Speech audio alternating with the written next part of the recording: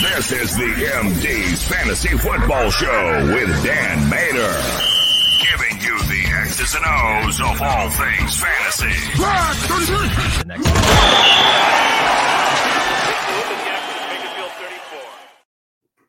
We have the Rams taking on the Indianapolis Colts. It looks like Anthony Richardson's going to play. He will practice in full today, coming back off that concussion, so he should be good to go. Puka Nacua, of course, listed with his oblique.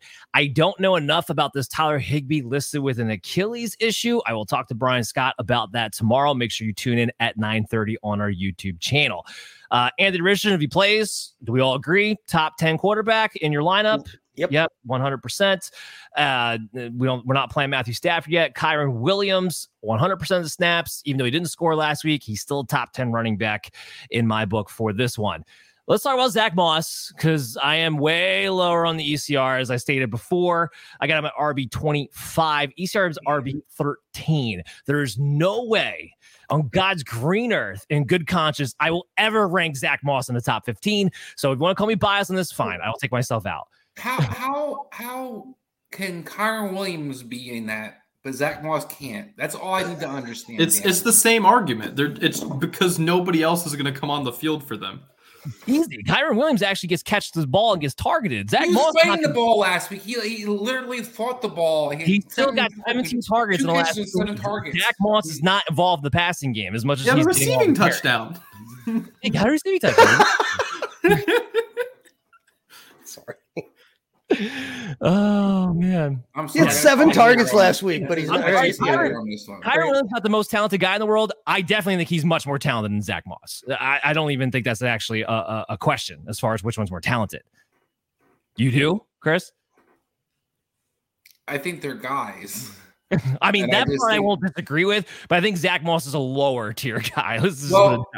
What I'm going with in the sense is this is 2023, and the guys who aren't necessarily the guys we think should be good doesn't necessarily matter because they're the ones who are the top of the leaderboards right now. I mean, look at your top rushers. Who predicted that after 3 weeks? So, I mean, that to me is what running right now. Zach Moss is a guy that for some reason is working for the Colts. I don't know why.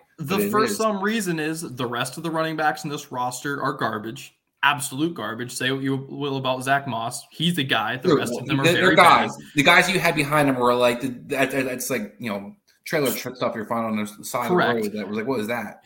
And this offensive line appears to be maybe not back to its form from like 2018, but it's much better than what's been trotted out there the last 2 years. It's ESPN, PFF, anything you look at, top 10 or so in the league. That's why. Yeah, they have been playing better. Here's one thing I want to throw out there is that while, yes, James Steichen looks like he's doing a better job with the Colts, we've seen them without Jonathan Taylor have running backs take over this role and not produce at times. What we have never seen is when the Rams actually commit to one guy, that guy not being a top 10 running back for a stretch when they commit to one guy. We have not seen that, whether it was Cam Akers, Todd Gurley, whoever you want to throw out there, now Kyron Williams. How many targets a week does Zach Moss have to have before you consider him a part of the passing attack? 100. Was Kyron top 10 last week? That's a question. Because do you consider, obviously we all consider McCaffrey part of the passing attack, correct?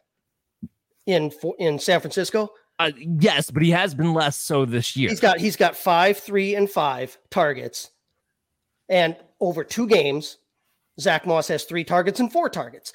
And I'm not equating the two by any stretch of the imagination. I'm just saying that like Chris's point, when he gets up to 5, touchdown last week. When he gets up to 5, come talk to me. Okay, well, okay. But I don't think it's based on what he's done so far and based on where he's at, it's not outlandish to call him a starting running back right now. And it's not outlandish based on the matchup right now to have him in the top 10. You want to call him as a low in RB2? Fine. This is not a good matchup for him against the Rams. I'm going to tell you that right now. Puka Nacua, obviously you're starting him. Still have him as a high-end wide receiver 2, low-end wide receiver 1. Michael Pittman, who's been featured very well, whether it's Richardson, whether it's Gardner Minshew, he is a top 20 receiver for me. And Tutu Atwell, as long as Cooper Kupp is out, is a boomer bust wide receiver 3. I don't want to touch any of these tight ends. So before we move on here, let's just get in one question here from Daniel. Chase, you can answer this question for him. Do you start Watson? If you don't have any other option. I mean, which Watson are we talking about? If we're talking about Christian Watson, you drafted him to start him, start him. If we're talking about Deshaun Watson. You know what? Now I see the TMR because I was actually leaning up to hit let me hit the okay, if he's saying tomorrow. Breaking news. It is official. Christian Watson is playing tomorrow on Thursday Night Football. There we go. So yes, you drafted him as such. Do it. Yep, 100%. I did a good catch by you. I didn't see the tomorrow part until after the fact. Let's go to our next matchup.